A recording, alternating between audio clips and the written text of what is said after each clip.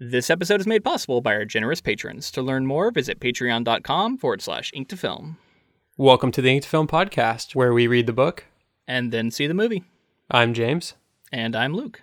And this week, with the help of special guest Fonda Lee, we discuss Francis Ford Coppola's 1974 film, The Godfather Part 2.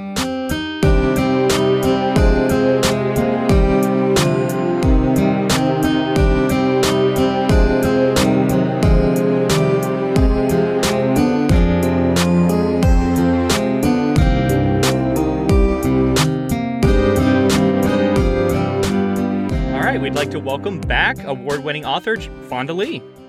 It's good to be back. I'm so excited to talk about Godfather Part 2. It's my first time seeing it, and it was really something. So what were your impressions having not seen it before? I've seen it multiple times, so I'm curious as to what your initial reactions were.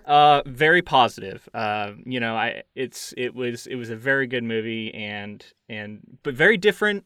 But I don't know, it was different and similar, and I definitely have a lot to say about it. I do want to call out, James, you are playing hurt with us today. You just had your wisdom teeth out, so you're going to probably be talking a little bit less than usual, but thanks for powering through it. Yeah, I'm still here. I'm bringing the info. I did a lot of research for part 2 as well.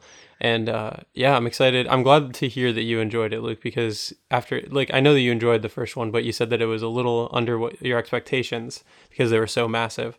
So I'll be interested to hear that from you, and it's great to have you back, Fonda. Thanks for coming. Yeah, Godfather Part 2 is, I think I said this last week, one of the few sequels out there that not just lives up to, but in many ways surpasses the first movie. And I think it's one of the few sequels, I think Lord of the Rings was the other one, that actually won the Academy Award for Best Picture. So being right now actually in the midst of writing second book of a trilogy, I can really appreciate the enormity of the task that Coppola had in front of him when the studio was like, follow up this insane hit with like something that's going to live up to it. And I do have to say, speaking of this being a great story, we did finish your story as well. Luke and I finished reading Jade City, and we're definitely going to talk about that. And I just wanted to say, from the perspective of somebody who's doing the podcast with you, what a fantastic piece of work. Like it was so much fun to read, and like really just like I can totally see where you were coming from with how it's kind of homage while also entirely being its own thing, and it was really cool. Oh, thanks. That's very much what I wanted to accomplish. And I'm curious about how you guys experienced it, because we were doing the Godfather book and the movies at the same time. And usually, people aren't going to be reading my book with that direct of a comparison. And obviously, there's so many other influences that went into the book. But I imagine that certain things would have popped because we were doing it this way. Yeah, exactly. That's exactly what happened for me. It was like things were leaping out, and I was going, "Oh, this is kind of like this," and I could see maybe this was in your mind when you were writing this, and it was funny because I was like, "Yeah, I would never have noticed that if I wasn't watching the movie while I'm reading it, and just steeped in both of those, because like my head's swimming with all these gangsters right now, which is awesome. It's super fun, but it was." Doing those two things in concert, I wonder if hopefully some of our listeners did the same thing, honestly, because it would be interesting to know if people had any similar reactions to that. So let us know if you do. And and if you haven't, definitely check it out. I highly endorse it. Yeah, if you like The Godfather and you like fantasy and sci-fi and all that stuff, like if those two things overlap for you, you should absolutely be reading this book. I'm also hoping that even people who aren't into mafia films or aren't familiar with The Godfather we'll check it out, because I think we've mentioned this before, that one of the things that The Godfather succeeds in doing is kind of breaking out of the tropes and the the cliches of the mobster movie, the mafia movie, and being really more of a family saga and about the relationships between these members of the family. And I think you see this a lot in The Godfather Part 2. It's something that I tried to put a lot into my book and sort of make it much more about the family drama. And I think Godfather Part 2 succeeds on a level even greater than Godfather Part 1, largely because it becomes intergenerational in a way that is even more pronounced. And if Godfather Part 1 had that sort of succession story of Vito passing the torch on to Michael, here you really see kind of the bookends of the Corleone family. You see like the rise of Vito as a young man, and you see really the struggles and I think the beginning of the fall of Michael. And that, the way that has framed the movie, the way that the movie is structured, creates that contrast throughout in a way that like it just gives this movie an epic scope that you don't see in pretty much like any other gangster film or in most other films of this genre. The way that the present story and the flashback so perfectly line up kind of lend it to this, everything's drawing parallels to each other, but it's like we'll see stuff going on with Fredo, and then we see like young Fredo being born, something like that. And it's just like the way that like you said, like I feel like Vito is building this family and building this empire, and then Michael has this empire and he's losing family, and like realizing how important it is, but just it's not working out for him. Like the family is failing him, or he's failing the family. Yeah, I think structurally, I was also thinking about the story, and it's not an easy one to kind of map out in my head. Like, how is the structure of this story? Because you do have two parallel stories, each with their own structure. I don't know if you could call it 3-act for the flashback, because it really isn't, because it sort of leads to, it almost is, but then it has that final flashback, which is more in the future and has a different kind of note to it. And then, I don't know, this is getting like story nerdy, but like, is that a denouement for the prologue part or the prequel part?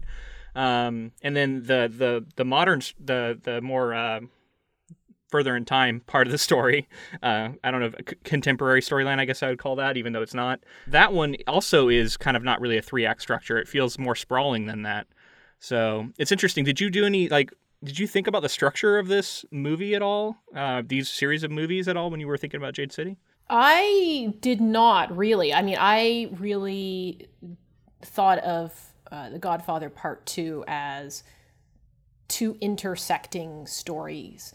And I saw it almost like as a, if you can imagine sort of a graph with like, the story of the family rising in one plot line and falling in the other. And so there's this sort of balance to the story of a rising arc in one area and a falling arc in the other area that creates that kind of fascinating juxtaposition throughout.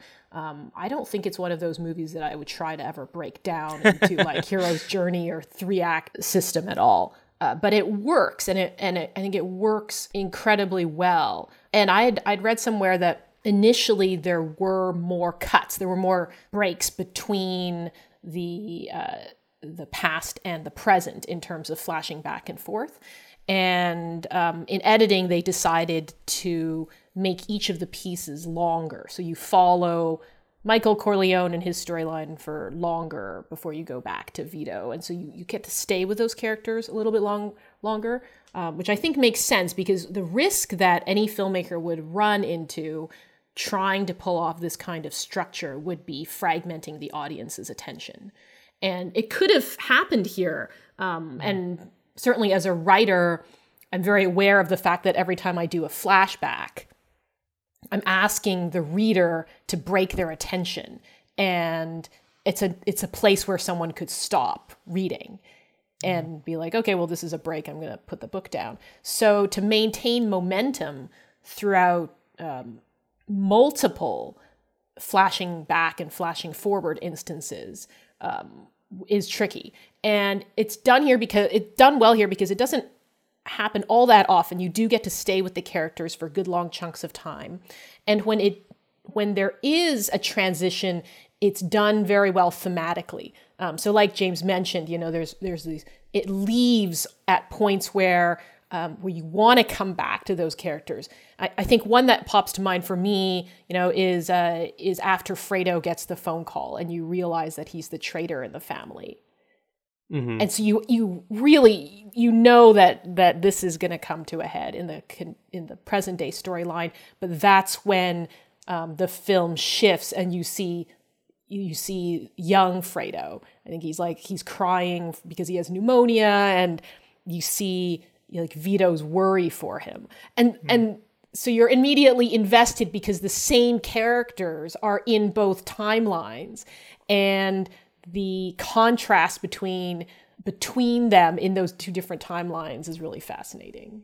So I think another reason that it works so well, and I agree with all that, is also just the presence of Vito Corleone in this story, in his absence from the further timeline, that I think he was such a big figure in that first movie, and I missed him. Like, I missed Marlon Brando. I missed having him on screen, and so I was really glad that we got this extended look at his life before. And Robert De Niro obviously comes in and plays this iconic character, and felt a little different, but also I could tell it was supposed to be the same person, so that was good. But it's so hard because you're Marlon Brando was such a presence.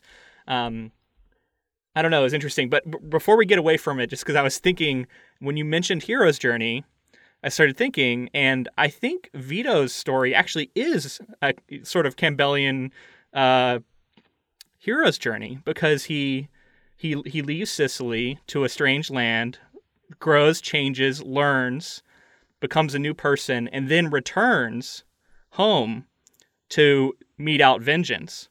And that return home is such an essential part of that hero's journey, right? Return home having changed. And so it's interesting because kind of nestled within this other story, there is sort of this rise to power hero's journey going on with Vito.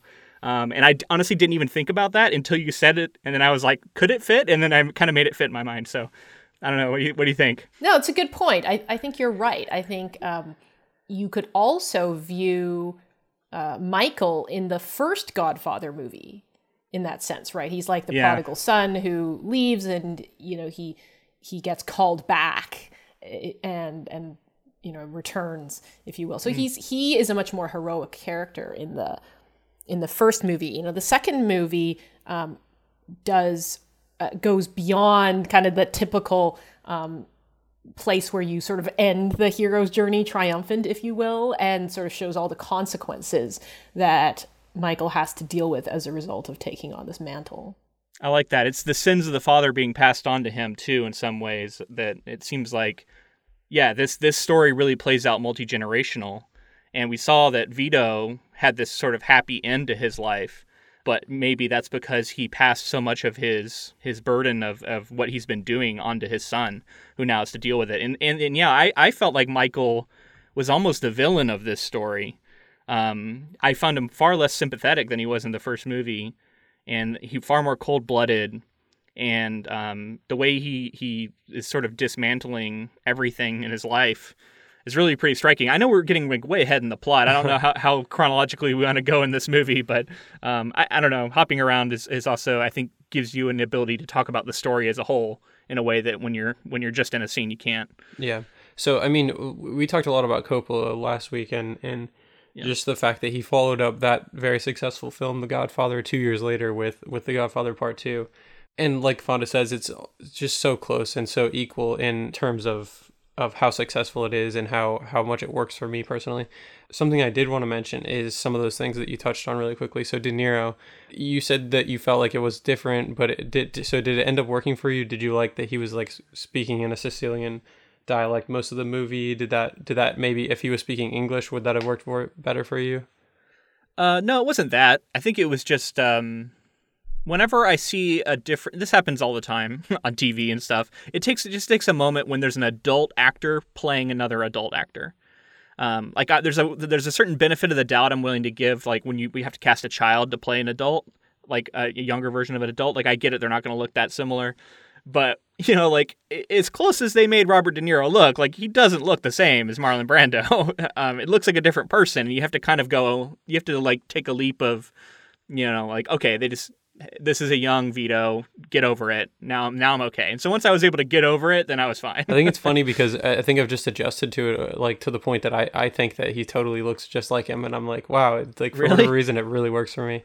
Brando and De Niro both won Oscars for this role, so they're the only two actors in history to win an Oscar playing the same role.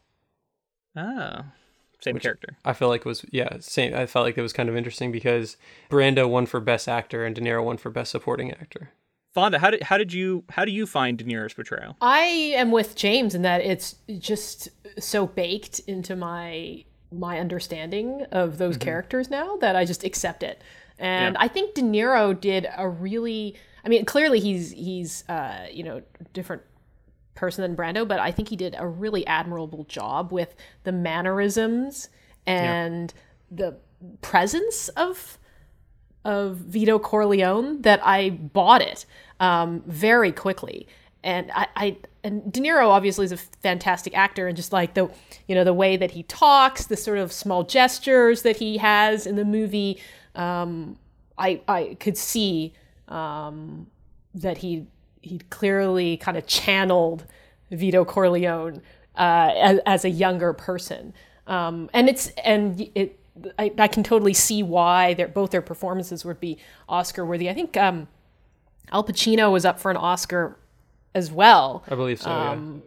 For multiple times over the course of the Godfather saga, never won, and so kind of was belatedly awarded Best Actor for Scent of a Woman, which is always somewhat amusing to me because that was like I don't think of that as the defining role of Al Pacino, and it's like the Academy voters were like, yeah, we have to rectify this wrong, so you get this Oscar for this. It seems like that happens a lot. It seems like we can go back and find a lot of actors who deserved it for a certain role and then get a hand me later on, right. even though they're great roles. Something interesting about talking about actors and Coppola having to bring all these people back is a lot of the actors really wanted a payout for this movie. So a funny one is Sonny. Sonny is only in one scene in this movie, and he demanded that he was paid the same amount that he was paid for Godfather 1. And he eventually got paid that amount of money. So he got the same amount of money for part 1 and 2. It doesn't work out all the time, though. I believe there was some sort of dispute, monetary and otherwise, with the actor of Peter Clemenza. Castellano, I think his name was. The negotiations didn't work out. And so Clemenza is not back in Godfather Part 2. And originally, the role that is in this movie played by Frank Pentangeli was written for Peter Clemenza. And so they had to adjust it by basically making the character of Pentangeli be like an associate of Clemenza rather than Clemenza himself. So that was a adjustment due to actor hiring issues that affected the story. And even though I know we're not covering Godfather Part 3, that is the huge one where Tom Hagen is missing from Godfather Part 3 because they couldn't hammer out an acceptable pay rate for Robert Duvall, which is just a travesty because the fact that Hagen is missing from Godfather Part 3 in my mind is half the reason for why that film doesn't live up. I mean, there's multiple things that you can go into with Godfather Part 3, and it's not a bad movie, but God, Hagen not being there. And he was so great in this movie too, again. Yeah. And Robert Duvall killed it with that role. I would have paid him whatever he wanted for Part 3. Yeah, exactly. I was like, why did you make Godfather Part 3 if you couldn't have Tom Hagen? Yeah. Clemenza, I'm bummed to hear that because I love the idea of him being playing that function in this story because it unifies the prologue stuff to the contemporary stuff so much better. That I'm very frustrated now that didn't happen because I think this movie's great, but that would have been an even better thing to have in this movie. That's frustrating. Damn it. I agree. Actors. Yeah. I know you want your money, but somebody just make it happen. Negotiate it, or studios pay them more, whatever. Just make it happen. That's frustrating. That is one good thing about being an author is I don't have to deal with live humans. I can do whatever I want with the characters, the book. Yeah. Andin isn't going to demand more money next time to appear. So the last thing I want to talk about with actors and production stuff is apparently Al Pacino caused some problems throughout production demanding a bigger salary and rewrites and things like that. He also complained to Coppola because he has such a slow pace in shooting and rewriting and all of these things. He was notably told Coppola, he's like, "What are you doing? Serpico only took 19 days to shoot." And so basically he's just comparing all of his movies and saying like, it shouldn't take this long. Wow. But yeah, I mean, other than that, I feel like we've kind of given our general thoughts. Do you guys have anything else you want to say before we jump into more of the meat of it? Let's get into it. Okay, so we start with a scene in Sicily where we see young Vito with his mother walking during his father's funeral procession, and we get like text on screen that basically says their brother is like seeking revenge, kind of, and then he dies basically immediately. So we kind of get this tragic story of Vito, and then his eventual moving to America and immigrating and being put through that process, and then be kind of going through he had smallpox, I believe, so he had to go through some of that treatment and stuff like that. How did this strike you? Because I feel like this is a really powerful scene. I am really struck by the fact that comparing book to movie, the backstory of Vito Corleone is like a small section of the novel, The Godfather. Yet it is expanded upon in such a compelling way in this film. It really, I think, humanizes Vito Corleone. Like seeing him as a kid and seeing what he went through and him escaping to America and being in that sort of just long line. He's 9 years old. And I mean, I have a 9-year-old. I can't imagine something like that happening to a kid that young. And, we know it does. We have stories of Syrian refugees in the news and stuff. We know kids go through these horrible things. But having a kid that age and then imagining Vito Corleone as a 9-year-old and going through all of this gives him this human element that makes everything that he accomplishes in the first Godfather movie seem all the more impressive. The beginning feels almost like a documentary. That scene where like they're walking in the funeral procession and it's pulled so far back, you just see the whole landscape, and then gunfire breaks out and everyone is running around. It has this, compared to like kind of how they could have played it with really close-in shots or quick cuts and so on. It has this really stark, almost documentary feel. The same thing when he's going through, the line in Ellis Island. It has this sort of this emotional distance to it that gives it that kind of documentary footage kind of feel to it. I think the scene also really helps to set up Vito as, we have sympathy for him right away. We're pulling for him right away. And just his innocence, the innocence that we see of him when he all through all of this, he seems to have just like, he's being pushed one direction, pushed the other, and just going wherever he's told. And then at the end, he's like sitting in a chair, just singing to himself as any kid would, just kind of not really understanding what's going on and trying to keep themselves occupied. Vito's story to me is a quintessentially American story. It's the immigrant story. It's sort of that rags to riches. It's the American dream, in a way, and maybe it's saying something about the American dream that in order to achieve it, he has to become a criminal. I don't know, but yeah, I think it's also with modern events, it struck a chord with me with a child immigrant coming in and what he was able to accomplish in America. I don't know. It's interesting because that is also undercut by him being a criminal. So, but I think one of the things that's so appealing about his story to the American point of view is that whole chasing the American dream and sort of pulling yourself up by your bootstraps and all that, because he does that, and he creates an empire out of nothing. And that story, I think, is one that we all love, right? Like that's kind of been ingrained in us as Americans, I guess. I don't know. Am I reaching there? Are you guys picking up on any of that? I agree, and I think that something else to note is just that he still had. I think you can kind of see his personality and see what kind of person he is, because of the fact that in these flashback scenes, we still see him as young and not even that young, but still innocent. He holds on to that innocence up until he's confronted with it and then makes the most of it. So it's kind of that same thing as Michael, like trying to stay away from it or just not wanting to be involved in it, just being happy with his family at first and then being pulled into this larger empire that, you know, eventually would force him to be, you know, keep his focus on other things rather than just his family, which we can tell from the beginning is all he really cares about. He's also a remarkably calm and composed child, which kind of, you know, speaks to the sort of adult that he will become. Right? I mean, he sees his brother killed, his father killed, his mother killed, and he is alone in this new country. And he has this sort of composure, like this very almost eerily composed. When you think about the fact that he's this kid with nobody, I mean, he'd be, any other kid would be really freaking out. And I love the foreshadowing that goes on in that scene where his mother goes to Don Ciccio to beg for her son's life.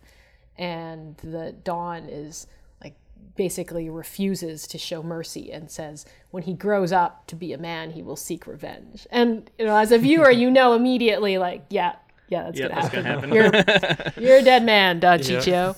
And so that foreshadowing very early on in the film is great because you know it's going to pay off later on. That self-fulfilling prophecy. Don Ciccio can predict his own demise. And that scene, I mean, that scene's crazy. We'll get to that. Let's move on here. So Michael and his family are celebrating the first communion of Michael's son. Basically, just like we're learning about how everything has gone since the end of Godfather Part 1. So we're learning about some stuff that's going on in Nevada. We're learning about things going on in Miami. But I feel like this scene is supposed to be reminiscent of that wedding scene.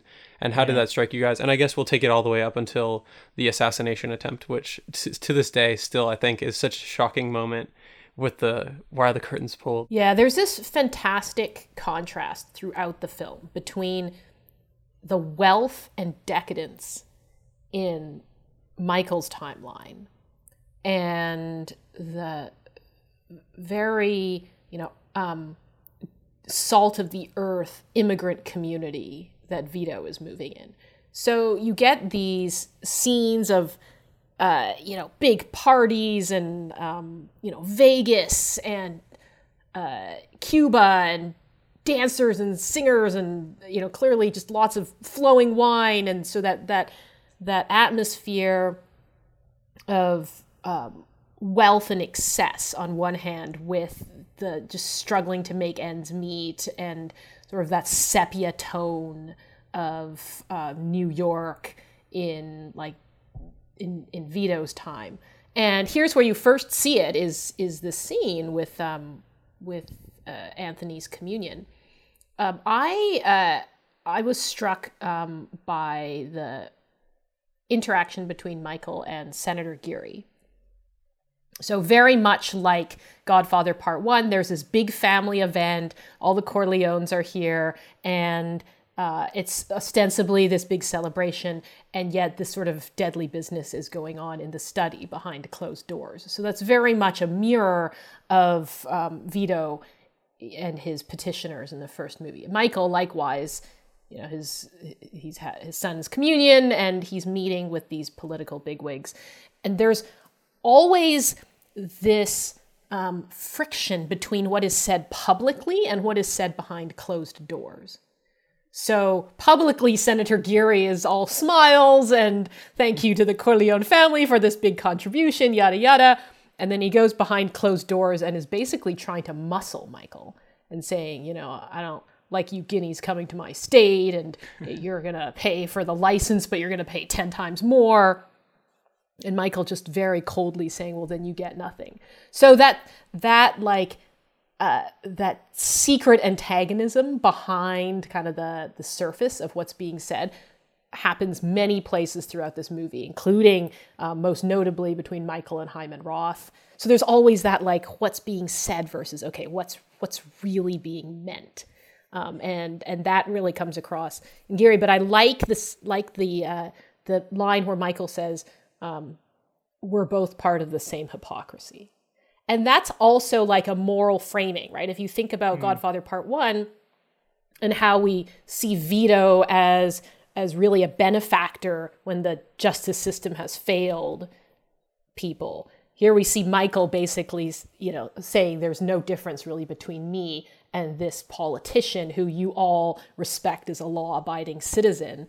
He's basically trying to muscle me just like any other gangster, and we're on equivalent moral footing here between the Corleones and the legal system, if you will.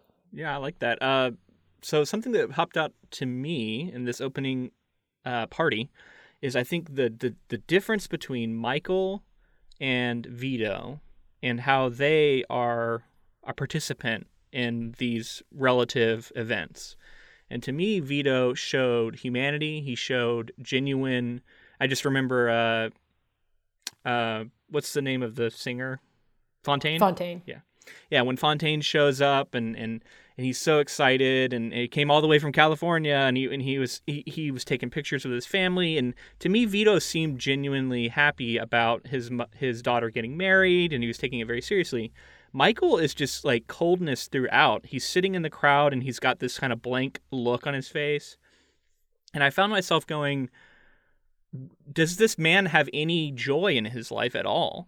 Because he doesn't seem to. He seems to be always, like, he's always on. He's always that gangster, and he's never something else. Whereas we see Vito, once again, playing with his grandkids and showing warmth.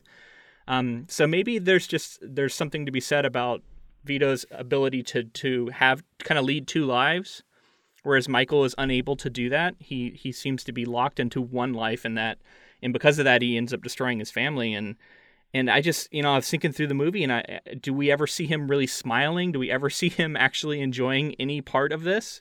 He's got all this wealth, but he doesn't seem to enjoy it. It seems so empty.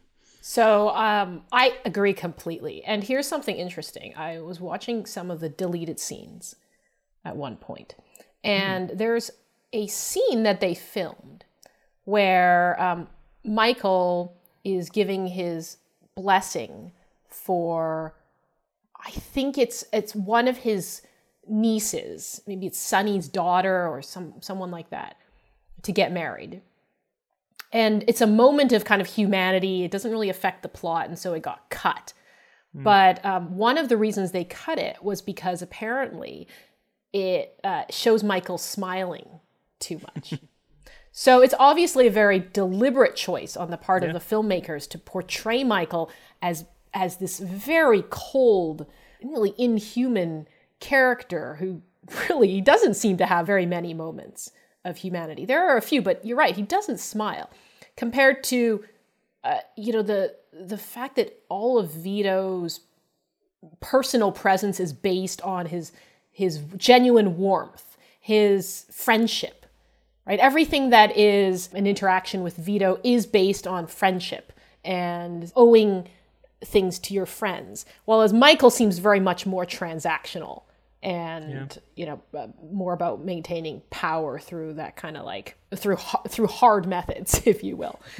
Michael, he doesn't realize what's important. Like it seems like he does, and he says that he does. Like, family is what's important, and he acts upon being honorable with the family and for the family. But he doesn't understand, like you were saying, it's not about the family. It's not about getting to the point where you can enjoy your life and enjoy your time with your family, because it is so limited. And I think there are points in the movie where the filmmakers use to kind of subvert expectations for us, because we're thinking, oh, maybe Michael's finally realizing family is what's important and leaning into certain things. And then come to find out, he's just got cold, dead eyes, and he just does whatever needs to be done as far as he sees fit. I mean, the one moment that stands out to me is like sort of the one joyful moment for him is when he gets that drawing from his son, and he's taking a moment to appreciate it, and that's right before the assassination attempt. So you can sort of see why he's not able to enjoy his life, because he can't escape the violence that he has surrounded himself with, right? And so it's almost like he can't allow himself to do that. Now, how Vito is able to do it, I don't know, other than the fact that he's just like, he's sort of the anti-hero that we want to love, and because of his ability to walk in both worlds, whereas Michael just doesn't seem able to do it as effectively, or at least as in a way that is going to be as fulfilling for him as a person. We now flash to Vito in New York with his wife and son, and this scene where he loses his job because of the other Dawn, and the way that Vito takes it, and the way that he says it's okay, and he's like, "Don't worry about it. I'll find other work. You've always been good to me ever since I came here."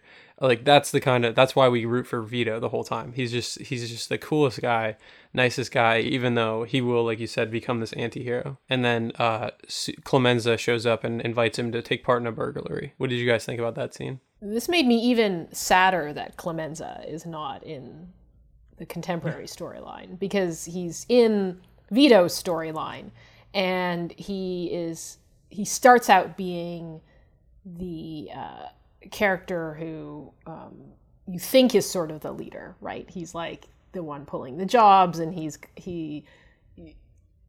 gonna do a favor for Vito by basically stealing this rug. Like, they go into this house, he's like, "Oh, I've got this rug for you," and at some point, Vito coddles onto the fact that, oh wow, we're just stealing this rug from this house. This isn't Clemenza's friend after all. But Clemenza is kind of like this guy, with balls and some fire in his blood. And Vito, in comparison, seems very soft-spoken, very reserved, very just kind of a nice guy who's kind of holding down a regular job. Knowing the future of these characters and the fact that Vito will become the Dawn and Clemenza one of his capos, it just makes that character development more poignant. So again, I'm sad that Clemenza wasn't in the main storyline. But there's moments of humanity that Vito shows that I love. Like, there's this scene where he's just lost his job, and he comes home and he brings his wife a pear, and she's like, "Oh, a pear!" And they sit down and have dinner together. And so it's it's moments like that really even heighten that contrast, right? We never see anything remotely that tender between Michael and Kay. Right. So we were talking about the differences between Michael and Vito, and I think here we see sort of the core things that make up Vito Corleone on display early, and that's he has a habit or an impulse to cultivate relationships wherever he can. You know what I mean? And if that takes him being a bigger person, or if that takes him suffering something but then turning it around into a moment where he can make a friend, like we see with him getting fired. And so to me, that shows that his reasons for getting into this is not about the wealth as much as it is about the relationships he's going to form, and the sort of like the capital he can build up in people's lives. And he wants to be important to them, and he wants to have that respect, I think, is so important to him. But respect genuinely earned, not respect out of fear. Because he never really intimidates. He doesn't do that. He lets his intimidation kind of all happen as far as his reputation and stuff, but he doesn't directly intimidate. And we see his interactions later where he doesn't do that. And conversely, Michael is much more about fear. It's much more about desperately holding on to power and wealth. And I think distancing himself and having as few relationships as possible, and only kind of keeping his inner circle. Whereas we see the Godfather, he's bringing in new people all the time to form new relationships, and he has this vast network of people who owe him favors. And I don't know, it seems like there's something at the core of Vito Corleone that works better in this world because of his ability to create meaningful relationships with people. It's also a function of the scope and the time that they're working in, though. Because Vito is an immigrant in this Italian-American neighborhood in New York. And his power with having these relationships is kind of more organic, while as Michael inherits this empire that could fall apart and is working at a really high level involving government officials and business tycoons and trade deals and things like that. So it's you kind of get the sense that, like, that Michael is the person who had inherited the Roman Empire and now has to keep it from falling apart. Right. So in many ways, he can't emulate his father and is at a disadvantage there. And I think the personal cost to him is so much greater than it is to Vito. And I think spreading out, as much as I think it was the right thing to do for their family and to keep them relevant and grow their empire, spreading out lends to not being able to have those more personable connections, and you have to start dealing with senators and all these people that eventually come his way, and those aren't people that are really, you know, in a position to do you favors or for you to do favors for them. They just ask, and like there's more deals and there's not favors anymore. And like you said, it's more calculated, more cold. So moving back to the more present timeline, Michael is going to basically find out who, well, I guess let's talk more about this assassination really quickly, jumping back a little bit. The assassination attempt that happens is so great, where she's like, why are the curtains open? And he realizes at the last second and they dive to the ground. But then afterwards, when they're like, Michael's commanding all the guys, he's like, find them alive. And then they find them dead. That's the first clue that clearly, no matter what, those people had to be dead because somebody in the family was to blame, or somebody close to them was to blame. And they were so scared that if they came back alive, that they would give them away. That I think the breadcrumbs that get set up for the ultimate payoff in this movie are very interesting, because it's different than in the first movie, where it's everything's building and building and building. This one starts with something and then it's like the investigation into that for the most part, and also spreading the empire a little further. I generally find the storyline in the present day, Michael's storyline, is in many ways very convoluted compared to the very straightforward storyline of the rise of Vito Corleone. There's all these questions of who knew what, who ordered what, who double-crossed who. And it works on, I mean, there's multiple angles, and I've seen this movie multiple times, and I feel like I have a good handle on it. But I know the first time I watched this movie, I did not have an immediate handle on it all. In particular, because there are these lingering questions, and the assassination attempt is one of them. The drapes are open, and the assassins are found dead. So somebody went into Michael's bedroom and opened those drapes, and then killed those assassins. And in fact, the assassins are found by Fredo's wife. She's hysterical and says, they were right outside of my window, which makes, once you get the scene where Fredo gets the phone call, and you realize that he has been in contact with the family's enemies and is the traitor, it begs the question of, did Fredo do that? Did Fredo open the windows of his brother's bedroom and then kill these assassins, which is it's hard to believe, like knowing Fredo's character and how timid of a character he is, and how he just has never shown any sort of propensity for violence. And at the end, I know we're skipping all over the place now, but at the end, when he insists that he did not know it was a hit, that he was just in it because he thought there was a little bit for him, all those dots do not fully connect. And so, you know, there's multiple parts here where I like all the scheming, I like all the backroom dealing and the twists and turns, but there are definitely parts of this movie that result in these lingering questions, and where you're like, I'm not sure this all fits together. And Fredo's betrayal and the assassination attempt are one of them.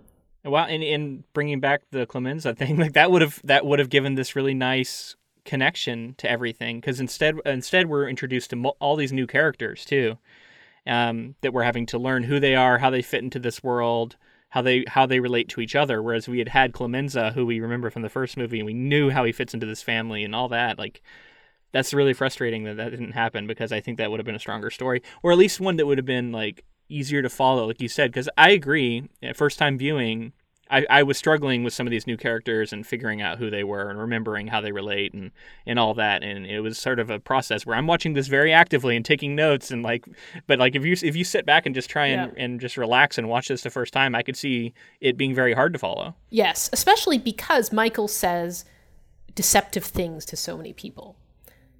And, you know, he goes and has, after the assassination attempt, you know, he goes and talks to first he talks to Hyman Roth, and he tells Hyman Roth that Pentangeli ordered the hit, and he's going to take out Pentangeli. When if you think back on it, you realize, well, Pentangeli had just left Michael's compound that night. You know, he couldn't have ordered that hit, and he's the old school Sicilian.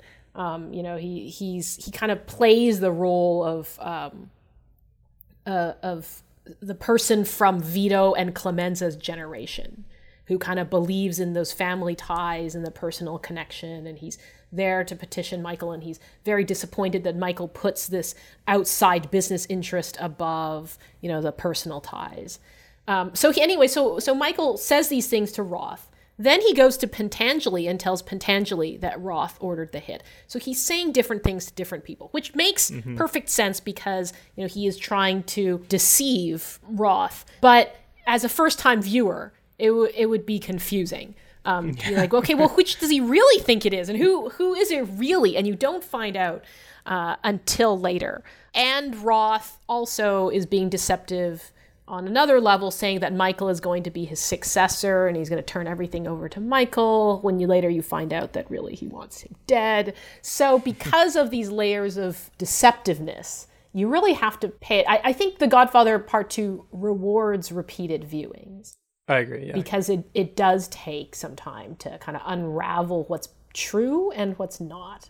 I think the thing that like allows an audience member to understand and figure out what's going on is just basically Fredo. Because if Fredo wasn't involved, then it would have been so convoluted to try to figure out which of the two and all those things. But basically, once Michael speaks with Fredo, and Fredo says, like, I don't know either of those people.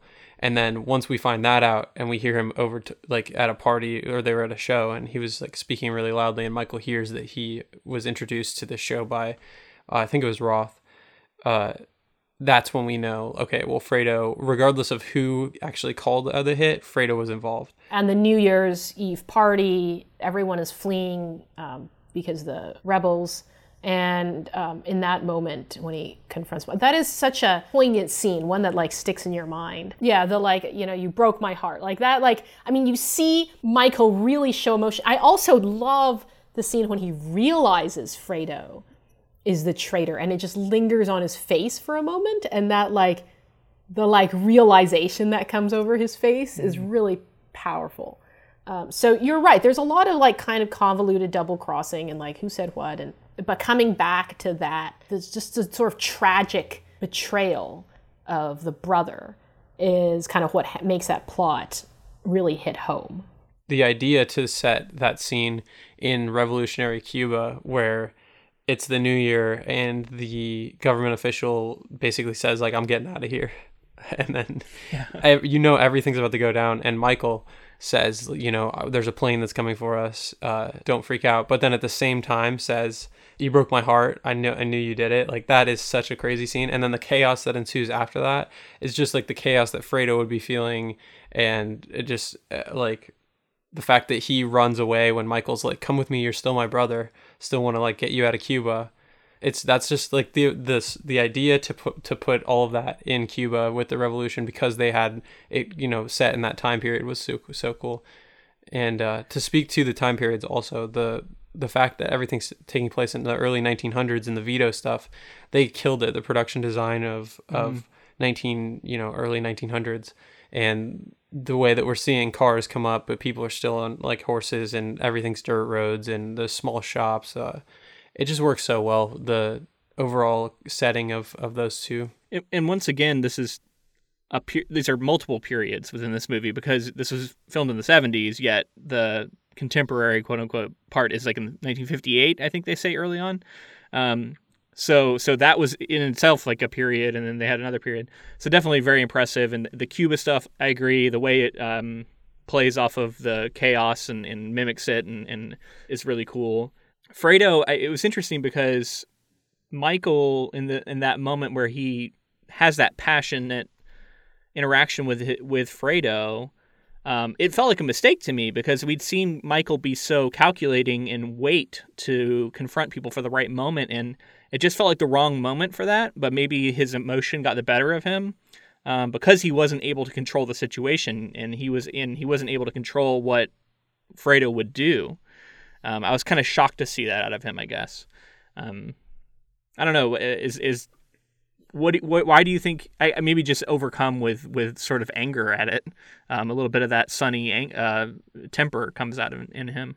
Yeah, I think it's because it's such a great point in the story to have it happen when everything is kind of falling apart. Like clearly the deal with Roth is falling apart. Cuba is being overrun by the revolutionaries. He sends his bodyguard to go take out Roth, but Roth has been admitted to the hospital and the bodyguard gets shot instead. So it's like the pillars are falling, like the stakes that Michael has put in the ground are kind of being cut down. And that moment when he confronts Fredo and Fredo runs, he tries to convince Fredo to come with him, and Fredo, instead of trusting his brother, is like, I'm out of here. Is kind of another indication that Michael is kind of losing control of the situation. I also want to point out that is it Connie, the name of the sister? Yeah. If someone wanted to be able to betray Michael and never be suspected, it seems like it could be Connie, because it just seems like they have no respect for her. That she doesn't play any important. So like if it had been her all along, they would have never known because they never suspected her. It's amazing, and he treats her poorly to where, just like Fredo, she could be resentful of what's going on in this family and her role in it.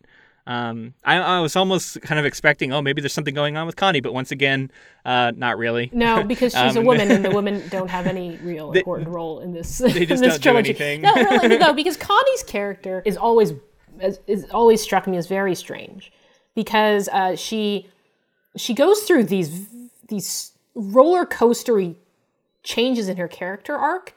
They're not really laid out in terms of how she gets from one to another. So she's hysterical and angry at Michael at the end of the first book. The end of the first movie.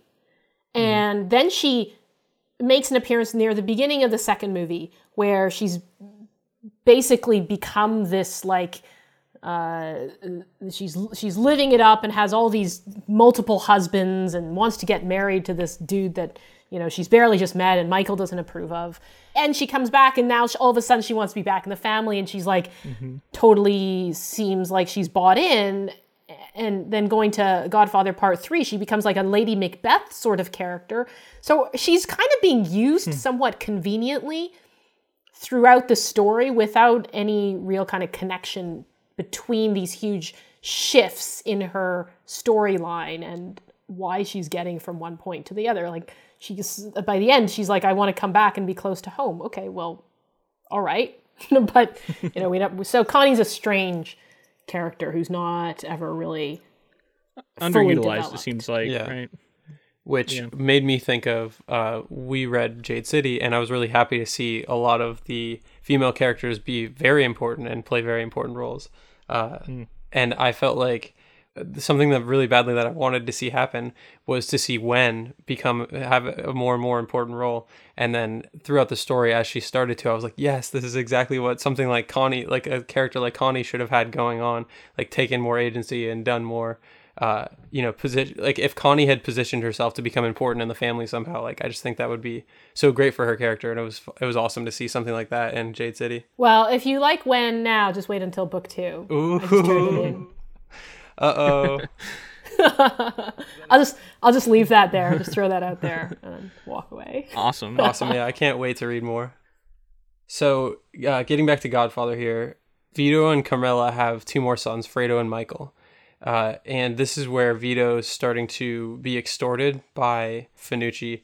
Basically, he realized that he was going to have to pay him money, so he was going to make an offer. And this was, the first offer that Vito gave that someone couldn't refuse. Basically, he offered him less money and tried to still play ball with this guy. And he said like, "Oh, you're funny." And then Vito was like, "Well, it's time to make sure I don't get extorted again." And then the parade happens, and he goes and kills his competition basically in order to make sure that his family and his friends are taken care of and they're not being extorted. I love this rooftop stalking scene. Oh, it's so good. It's such a good scene. The contrast between, Finucci kind of making his way through the crowd. He's kind of like this jovial old guy in his like ostentatious cape. And real quick, he grabs oranges. Grabs an orange. Of course he does. Were they leaning into it at this point? Because I think they must have. They I think must have so. been like, I could totally see the temptation, because as a writer, when the fans start coming up with their theories, you're like, yeah, that is a good idea. I think I'm going to run with that. So I can, maybe they are at this point. They're like, oranges for everyone. So, so he's holding an orange. He's walking through the crowd, and Vito is stalking him on the rooftop. And it's such a great scene. And the way he handles Tessio and Clemenza in that dinner scene is also really great, where they're like, well, how, he's like, well, I take $50 and I'll sort it out. And they're like, why are you going to do that? And he's like, just trust me. So I find that like Vito's scenes create almost, yes, there's murder and stuff going on, but they almost create a sense of levity compared to Michael's storyline, and tonally as well, comparing sort of everything in Vito's storyline seems to be a little softer, a little more sepia toned, closer quarters, and so many of Michael's scenes are more stark, right? You've kind of got that like the Prince of Darkness cinematography going on with a lot of Michael's scenes. Yeah, the way that he kills Finucci is almost it seems almost casual. The way that like he plays with the light, and Finucci taps the light and is like, what's going on? And then Finucci is really shocked. He's like, he can't believe that this is happening. I think the part that I love about this also is that using this kind of prequel flashback type thing to your advantage as a filmmaker, like you're saying, there's a bit of levity there. We're not worried for Vito. We know that he's going to pull this off because we know where the story goes. So I think it's fun to do that and to use that scenario as a way to make the audience kind of just see it, like you said, as more of just like this like fun tale that's happened, and like the old like war stories, or like recounting something that happened. It's cool to see, Vito standing there in the dark with the gun wrapped in like a towel or whatever that was, and just knowing that he's going to succeed here and that he's going to go on to become this huge influence, and this is kind of his first big move. Then he breaks the gun apart. He comes down the stairs and he joins his family at the parade. Yeah. And he's bouncing Michael in his lap and saying like, oh, Daddy loves you. He murdered Finucci, and now he's joins the family, and he's able to keep those lives separate, right? And I love that he's right there. He's like, I love you, Michael. Daddy loves you, kind of thing. And then it flashes, again, a great transition. We flash to Michael and what Michael's up to. So I just want to point out real quick. I kept thinking about Vito as having a similar story to the superhero stories that we're getting so much of now. But to me, he's a super anti-hero, which I think is kind of fun. But yeah, jumping from rooftop to rooftop, much like you said, like how we know he's going to succeed. It's the same, because like when you see a superhero movie, like Spider-Man's going to be fine, like you know what I mean, like whatever it is. So it's interesting how that can be this like sort of dark hero, but also be sort of a familiar story. I don't know, man. Did you see Infinity War?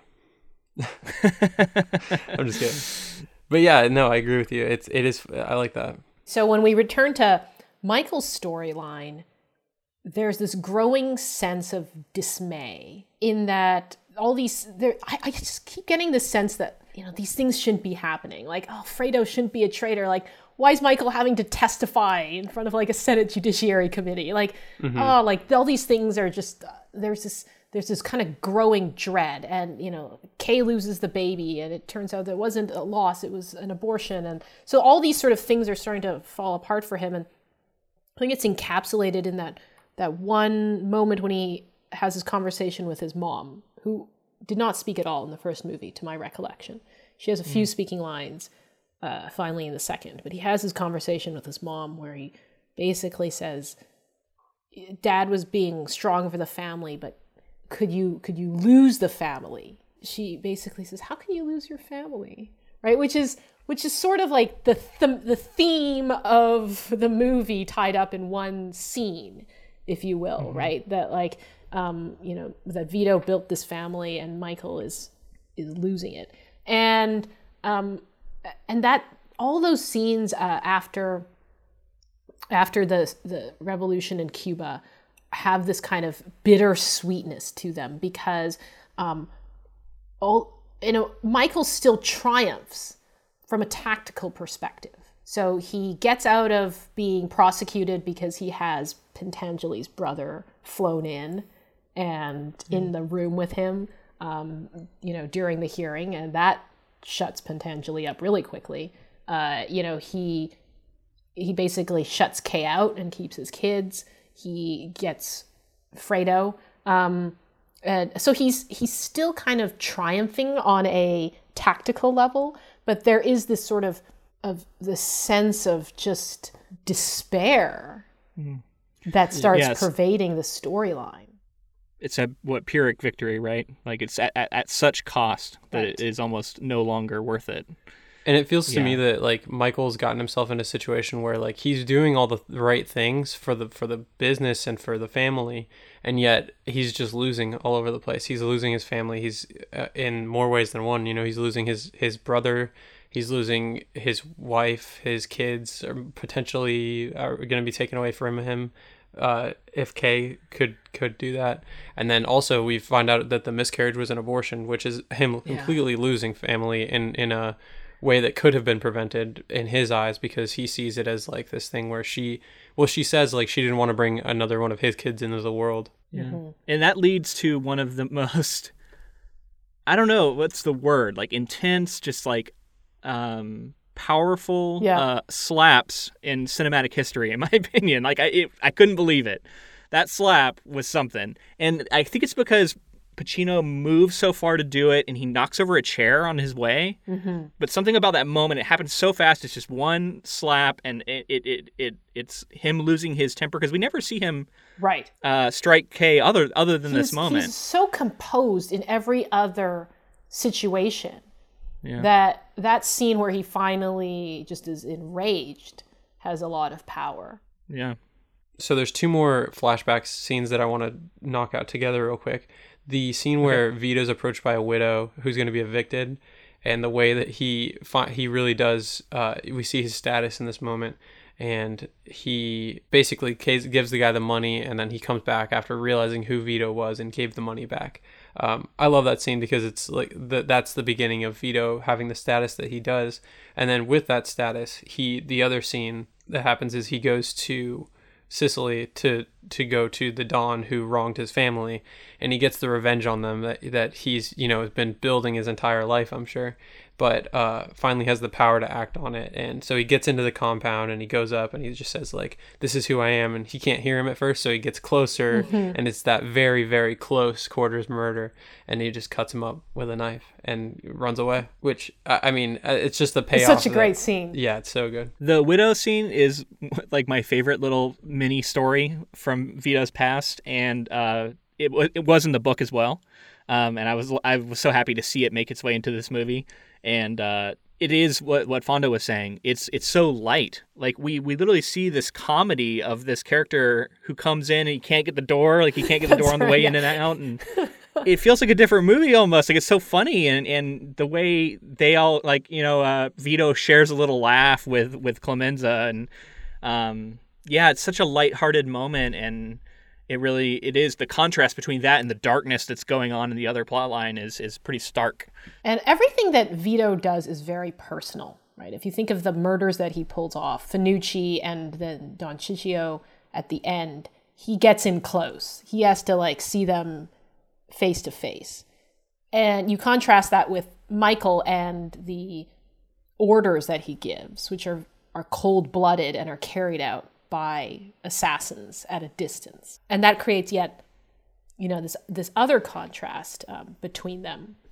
There is a scene once we are done with Vito's storyline, and I think the last scene we get in Vito's storyline is he's telling Michael, wave goodbye, Michael. And then you go back to Michael's storyline.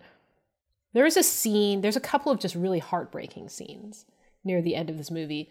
One of them is a small scene between Michael and Tom. And Michael basically asks Tom if he's going to leave. Like he finds out that Tom has had this job offer. Tom is like, well, I didn't tell you about it because I turned it down. And Michael, very sort of passive aggressively, is like, are you with me? Because if not, you can take your wife and kids and your mistress and you can get out of here. And in that moment, and Tom says, why do you hurt me, Michael? I've always been loyal to you. And there's that brotherly interaction in that one small scene, I think, is really powerful because Tom really is just the most loyal guy. He's just this steadfast, reliable brother. And Michael has lost so much. He's lost his father. He's lost Sonny. He's lost his first wife. He's lost Kay. He's lost Fredo. And Tom is kind of like one of the last things he can depend on. And in that moment, he seems cold with Tom, but you can feel underneath that there's this paranoia that he has, that he's losing. Like, am I going to lose Tom as well? And they speak, and he asks in Italian. He says, so you're staying then? Like, he reverts to their childhood language, like asks, are you going to stay? And I felt like that scene really it's a moment of vulnerability for Michael that you don't see, elsewhere. And he, compared with how cold he is to Fredo after he finds out that Fredo has betrayed him. So I love that interaction. And again, like, I think Robert Duvall just like knocks it out of the park throughout. It made me wonder if Michael, it was truly sincere when he tells Tom that he's his brother and that he loves him like a brother, because I don't know if it's true, because I feel like in this moment, this sort of betrays that he doesn't quite view him as true family. Because if he did, he maybe wouldn't suspect him here. But the converse of that is that his true family has betrayed him now. So like you said, that paranoia is there too. So I like that it's almost unanswerable. Like, what's true? Does he really view him or not? Like, I don't, or is it just caused by Fredo's betrayal? I don't know. I do love that everybody's sitting around discussing how they're going to kill all these people, and they're all eating oranges. So that comes back.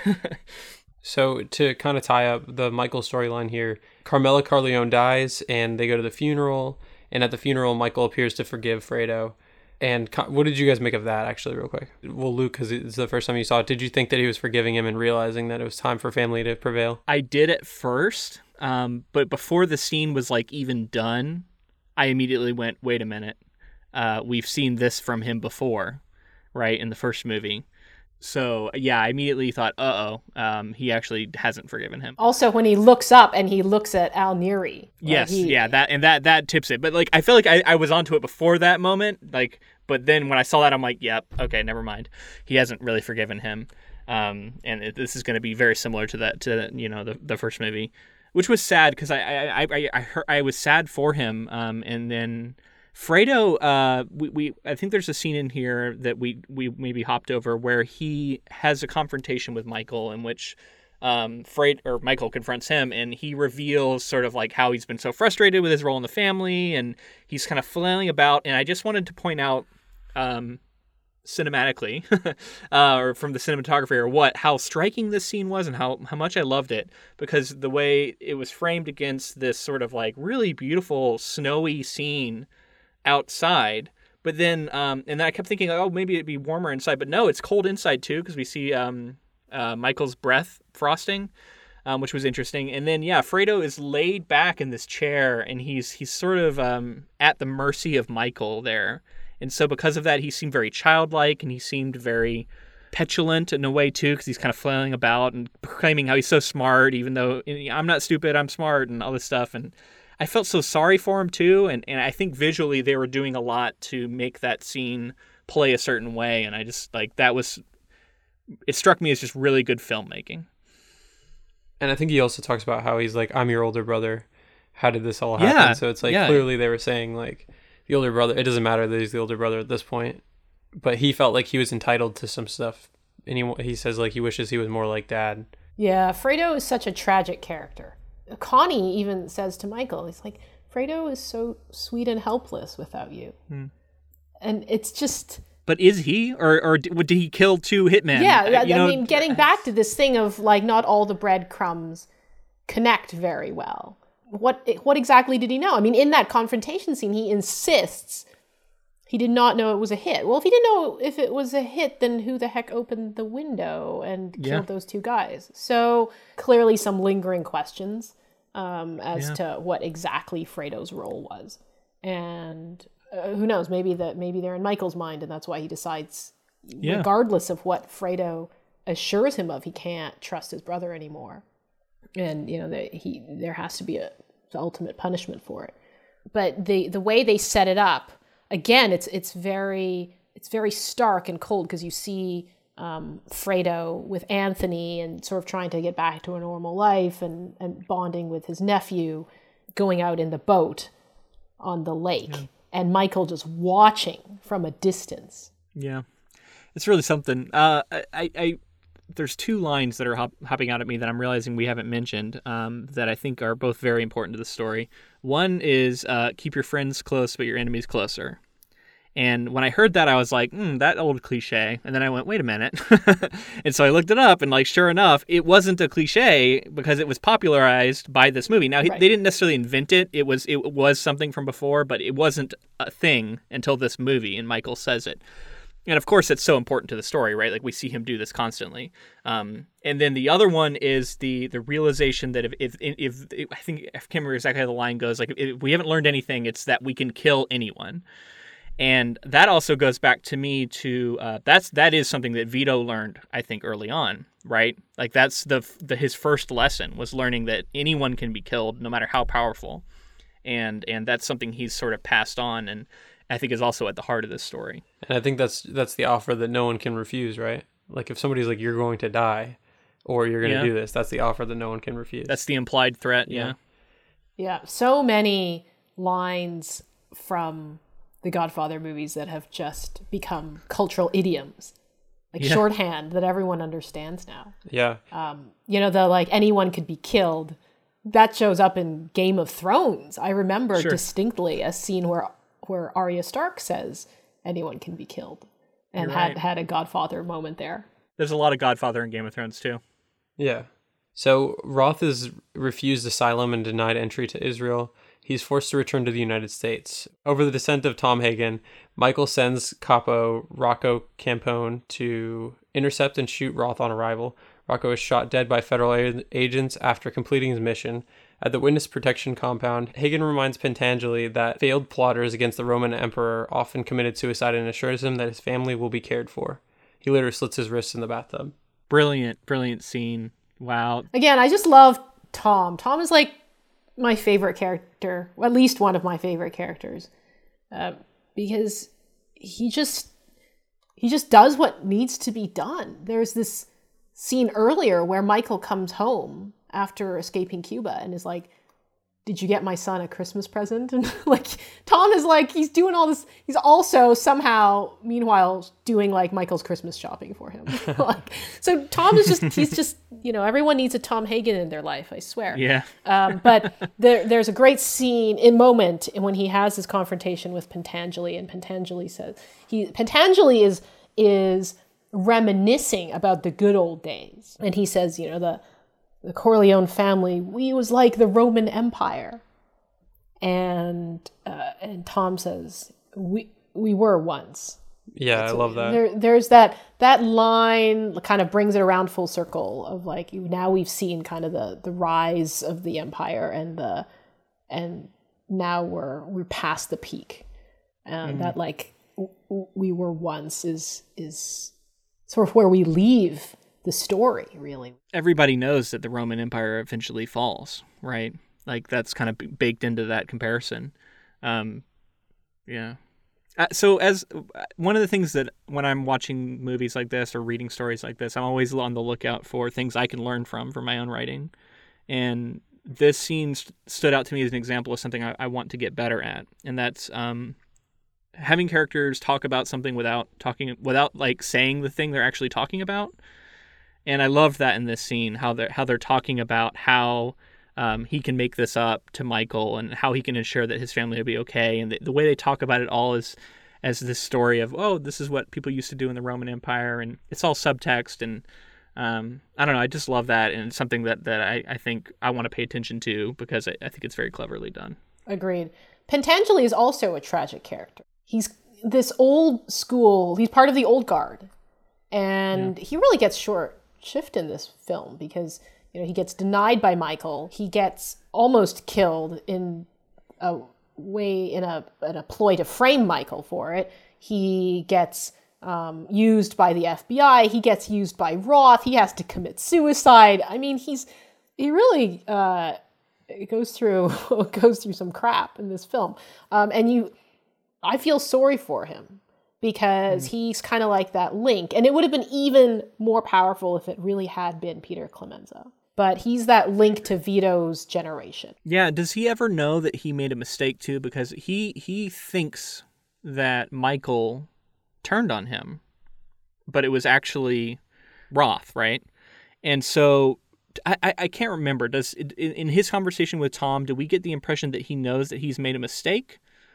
Or does he always think that Michael had turned on him? I think it's unclear, but the tenor of the conversation that he has with Tom makes me think that he realizes he's been used. Yeah. But I don't think that's supported. And that's why he falls on the sword. Yeah. Yeah. The last thing is just the kind of mid flashback where Michael says he's going into the army. The final scene that we get in this film, well, first of all, the closing scene of Michael is just him and his 1,000-mile stare, contemplating like all that has befallen him, and that's such a Michael Corleone thing, right? That cold, long stare. Yeah. The closing scene of this movie, I think, is one of the most heartbreaking endings in all of cinema history because it shows the Corleone family at its peak, at really their most powerful and happy. Vito is the patriarch of the family. He has all his grown children there. We see Carlo being introduced. Sonny and Fredo are kind of, play punching each other, and Tom's there. And there's just this sense of kind of closeness of family at the dinner table. And Vito does not show up, obviously. Like they're waiting for him to arrive because it's his birthday. And when Michael says he's enlisted and Sonny gets mad at him, it's Fredo who defends him and congratulates him. And just everything about this scene has such a sense of terrible, bittersweet nostalgia. And it's a really effective way to bring the movie to a close because we've got the two storylines and they're kind of going in parallel. One is rising, one is falling, and we kind of end by bringing them together in a way that resonates into both storylines. Yeah, I love that, and you underlined the tragedy of Fredo and him being sweet in this moment, like was pointed out. And then the one thing I remember noting is I was like, oh, I wonder if they're going to get Marlon Brando to make a cameo, and are we going to see Vito one last time? But after having that kind of wish, just like because I wanted to see the character, I thought about it later, and I realized that the scene works better with him being off screen and being absent, because it highlights Michael's loneliness. And if you end on a moment where they're kind of together and we see them happy together, that's a very different tonal ending than him sitting alone at the table and being apart from it all. Yeah. And those two plot lines, although they intersect, it also further shows that like Vito is no longer there, and Michael can't rely on him. He's gone, and he is alone now. So yeah, like that mirrors perfectly with what happens at the end, which I thought was very tragic in itself. Like I said, a Pyrrhic victory. We've seen him. He's done the same thing he did in the first movie, right? It's very similar in a lot of ways. He's pulled off all these multiple murders, and everything's come together, and all of his enemies are defeated. But this time, it's too much for him. It seems like to me, and it seems like he's lost everything, and ultimately, like I said at the beginning, why is Michael doing this at a certain point? It's like almost just going through the motions, because what is he getting out of it other than just preserving his wealth? Because he's destroying everything else. And I think that's what he realizes in that moment too.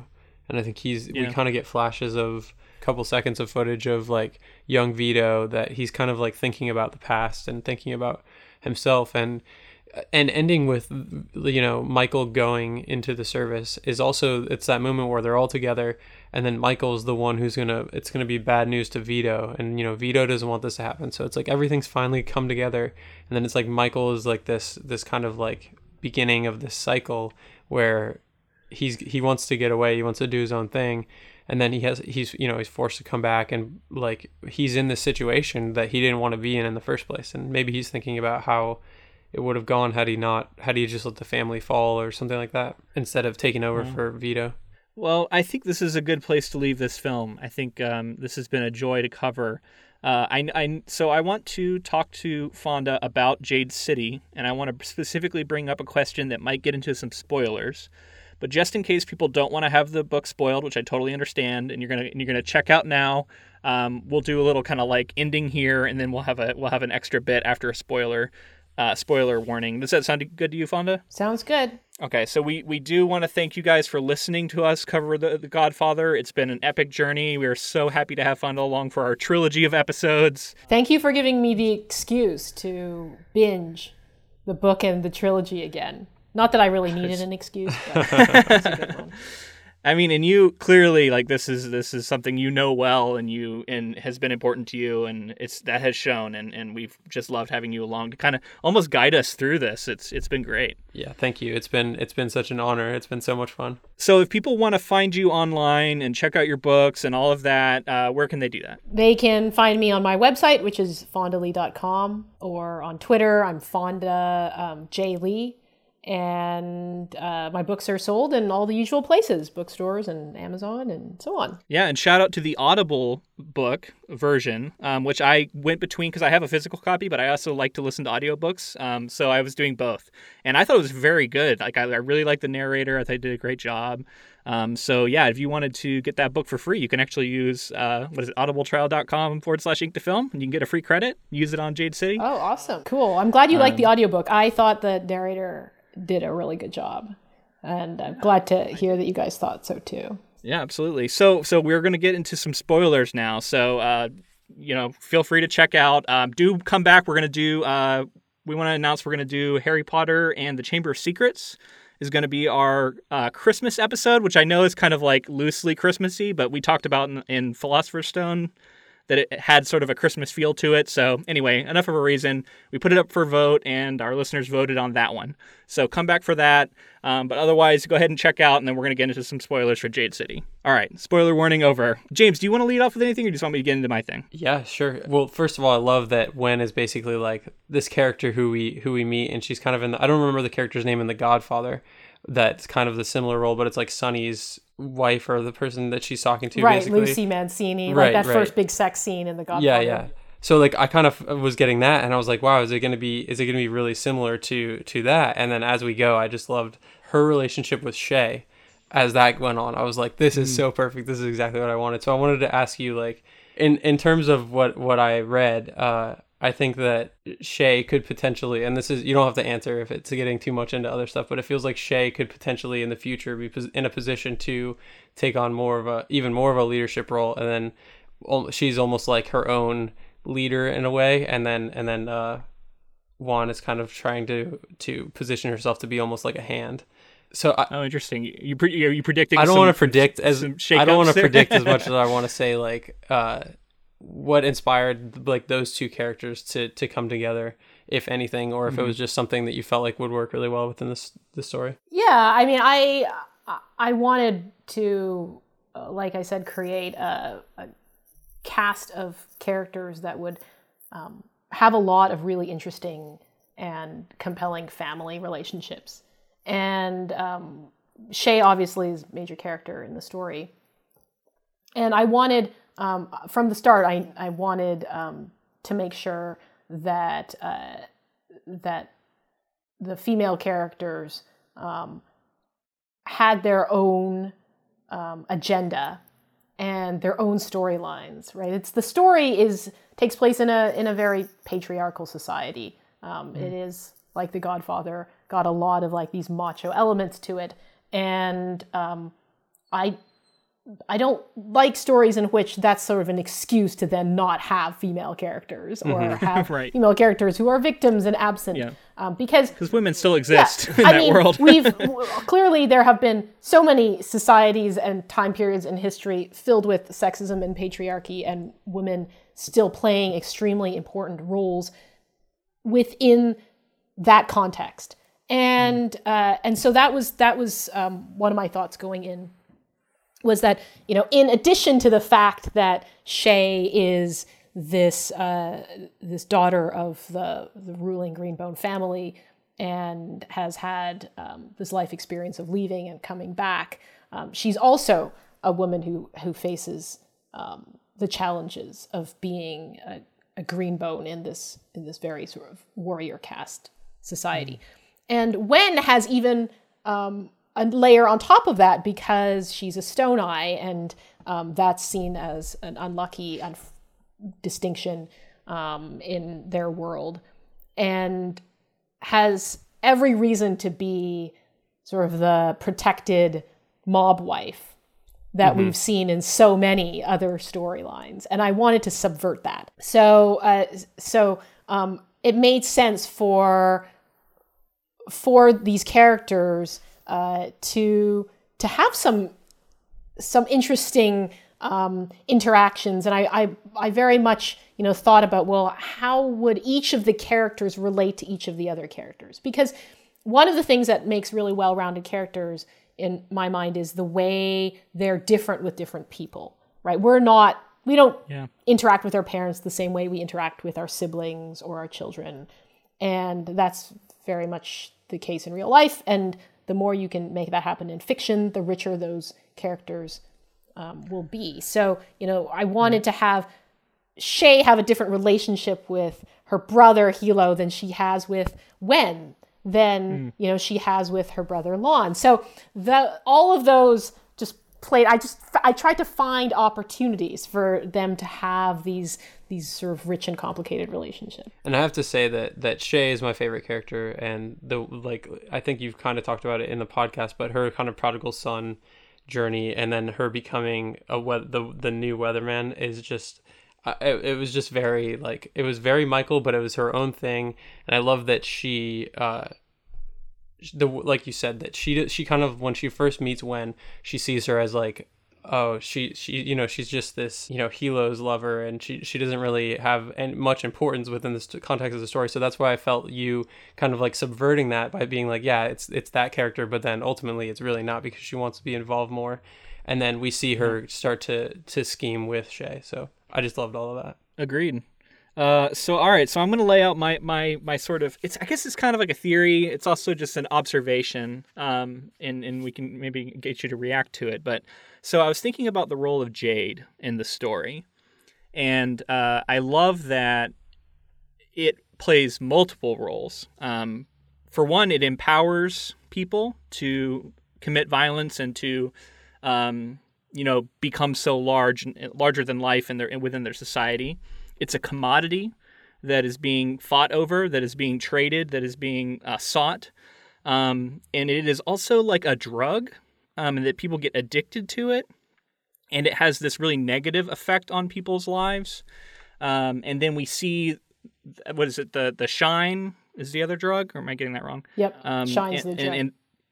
And that enables you to bring on more Jade, right? And so when I started thinking about it that way, I also connected it to as sort of like a metaphor for the greed and the avarice, and it also makes sense that it's green, and that it's something that everybody wants, but then it also is so damaging. And then you look at Lon, and how he dies is being tied up into sort of his addiction that he's created, and trying to bring on more Jade than he can, and having to use the Shine. And I don't know, I just wanted to get your reaction to that. Did you because you clearly set it up to be like almost a drug type presence, and how it affects the characters in a negative way. Do you feel like you were trying to say something grander about sort of greed and sort of that lust for power? Yes. Okay. To all of that. So I wish all readers were as insightful as you just kind of laid it all out. And okay, I'm glad I hit on something. You this totally is the first did. time where I was able to say that and have the person there to be like, yes. Right. Because normally I you say have that. all these theories and you're talking about it, but like, the filmmaker's not there to say yes. But yes to all of that. That was very deliberate on my part. That I wanted to use this trope of the magic substance that we find in fantasy so many times, and I wanted to play with it and use it as a metaphor for greed and power. There's so much, if you think about epic fantasy, right? There's always like magic crystals or magic swords. Like that's nothing new. There's always like these magic substances, oftentimes it's, magic rings, gems, infinity rings, right? So there's so much of that in fantasy. And I wanted to use that idea of the magic substance, and jade obviously, fitting into the cultural context of this world as a way to just heighten all of the human drama around power. And that's why it has, sort of these different roles in the story of both being a way to have really cool action sequences, and also a way to have like the international trade and politics play out in this storyline, and also be the personal downfall for some of these characters, as well as a source of strength, right? So there's that too much of anything becoming a liability. That clearly applies to Jade, and it's also a way to subvert that trope of kind of the blood talent, right? A lot of fantasy fiction, there's like some characters that are kind of born with a special ability, or they're the chosen ones because they're magicians, like Harry Potter, which you've covered. You're born a wizard, and so hooray! At age 10, you get this letter and you get to go to the special school. Well, in my world, yes, you have, there's certain people who are born with this greater ability to harness jade, but now there's these advances in technology, and that's all changing. So it was a way to also play with like change and modernization and globalization. So I often do, and Jade City, the trilogy, is a low magic world. And I come from, before I wrote this trilogy, I wrote science fiction. And so I treat the magic almost in a science fictional way. It's the only real magic element in this world. And I like to change, I like it to be that. I like it to just be, the world is very recognizable, except there's this magic substance, and that makes everything different. And so that's what I was trying to do there. Yeah, it works so well. And I love that the tolerance in the people it sort of makes sense scientifically too. Like you build up tolerance to drugs or tolerance to alcohol the more you drink, and so the idea that they are special only because they've been around it longer, it seems like, and they've built up this sort of like genetic tolerance for it. So they're not chosen, right? They just happened to be that way, right? Yeah. And I also dislike the fantasy cliche of you're just kind of have this magic ability. I prefer it when like you have to really work hard at it. And that kind of plays into the whole idea of like, these martial arts schools and all the training they have to go to be able to like harness the magic. So really Jade City was a way for me to like take all these things that I liked from different genres and elements and like try and create something new out of them. Yeah. I have to say, you talked about the fight scenes. I really enjoyed the fight scenes.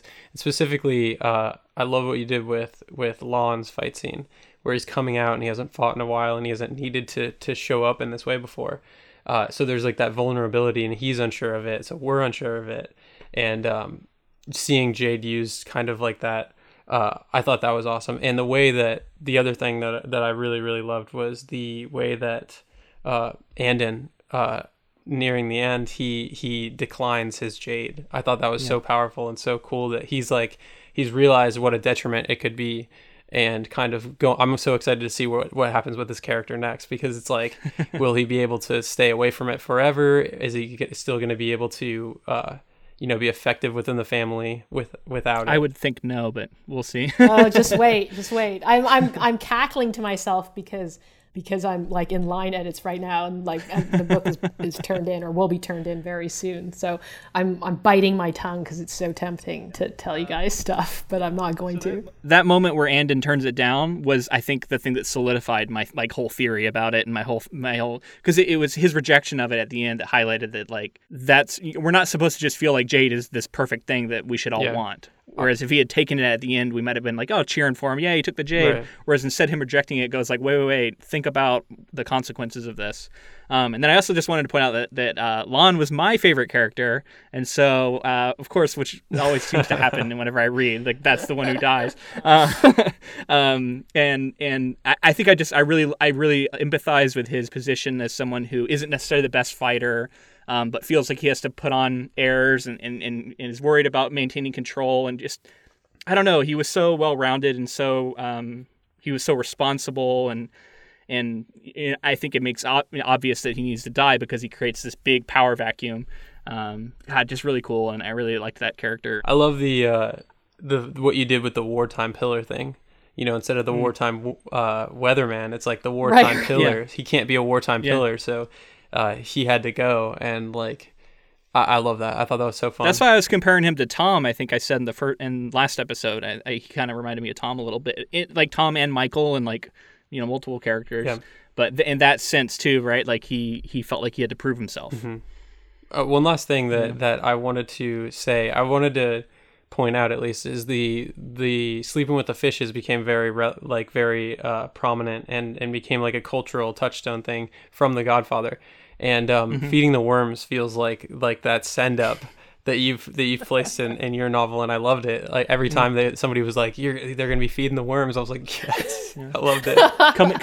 Was it coming down from the forest? Is another one? Right. That's also great. Yeah, that's the fun part of being a fantasy writer in particular is doing the world building and coming up with kind of like the idioms, the cuss words, the cool names. I had a lot of fun coming up with the names of all the characters' cars. Yeah. And like the restaurants and stuff like that. That's always like candy for me when I'm writing. I just want to say it was such a visual story in the sense that like how these fight scenes played out, and clearly your martial arts background plays a huge role in that, and you're able to block out these fights in a convincing way. And but then you also have like magic going on too, right? So it's not just like a conventional hand-to-hand fight. And like whipping the knife, like bullets and knives around you, and using it almost like you're slingshotting around a sun or something. Like I love that, and it was kind of rooted in science. And anyway, it's so visual that I think I've said it all 3 episodes, but I really want to see an adaptation of this. So and then you guys could do a podcast on it. That would be cool. Yeah. Yeah. Well, that's why I'd love to. Yeah. Selfishly speaking, right? The other thing that you were talking about, the world building that you've done, and I loved a lot of the older story that we got piecemealed out. Like we would learn, and the interludes. I especially love like those kind of moments for us to get like insight into like their lore and like what they believe, their beliefs are, what their like ancient stories are. And then even that, like, 2 generations ago, I believe it is, where there's like the wars that go on and everything. I thought that the world that was built around these characters was so fully realized as well. So I really love that. Yeah, and I keep going because I'm so in this podcast now. I'm like, how would a filmmaker design this? How would this look? And what would be the aesthetic of Jade City, the adaptation, and those are all really interesting questions that I really hope we can get into at some point, because if this is adapted, we will definitely cover it. I'd say that right now. Well, if you guys know any Hollywood folks who are interested, send them my way. Will do. Well, maybe somebody listening to this will. Yeah, do it. But yeah, thank you so much, Fonda. This has been truly a fun experience, and an epic one, going through the trilogy of episodes on The Godfather, and it's just been really cool. It has been really cool. Thanks, guys. It's been a lot of fun.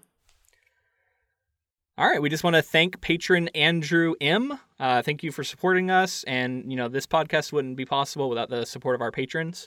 If you'd like to figure out how to become one yourself and what we're offering, go to patreon.com/Ink2Film.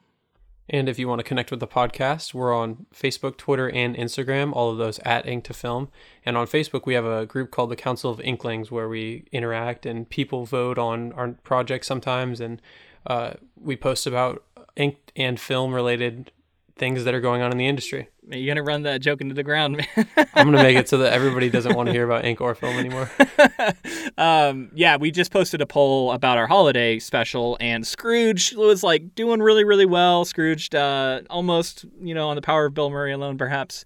But no, it lost out to Harry Potter. So we will be returning to the Wizarding World for our Christmas episodes, which I know you got to be excited about, James. Oh my God, I'm so excited to do. It was so hard for me to not read Chamber of Secrets as soon as we finished Sorcerer's Stone like a month ago. All right, we'll be right back into it. So we hope you join us for that. And I know it's not really a Christmas movie, but hopefully it's close enough. There's a Christmas scene, right? So if you wanted to send any feedback to the podcast, we're ink2film@gmail.com. Yeah, you can send any sort of questions you might have or anything you want to talk about in regards to Harry Potter. Or we have our Last Looks episode coming up later at the end of December, and we'd love to get some more questions for that. Anything we want us to do, like if you wanted to ask us to reflect back on anything from this year, that would be awesome. So definitely send those in. The other way you could help out the podcast is leaving a rating or review on iTunes or wherever you listen to podcasts. We recently hit 50, which was 51 awesome. now, I think, actually. And so 51. We're now we're on our way to right 100. Yeah. So well on our way. Yeah, that would be awesome. Also, thank you to Universal Beats and AJ Pro for the use of our intro and outro music. Yeah, and thank you again to Fonda for coming on. It was so cool to have her here and read Jade City. This was a really unique project because of that, and I really enjoyed it. Yeah, it was fun to get like that. We got so many different perspectives on this now because we watched the movies and read the books and then read her book, and it was just such a cool way to experience her book as well. All right, until next time. Thanks for listening.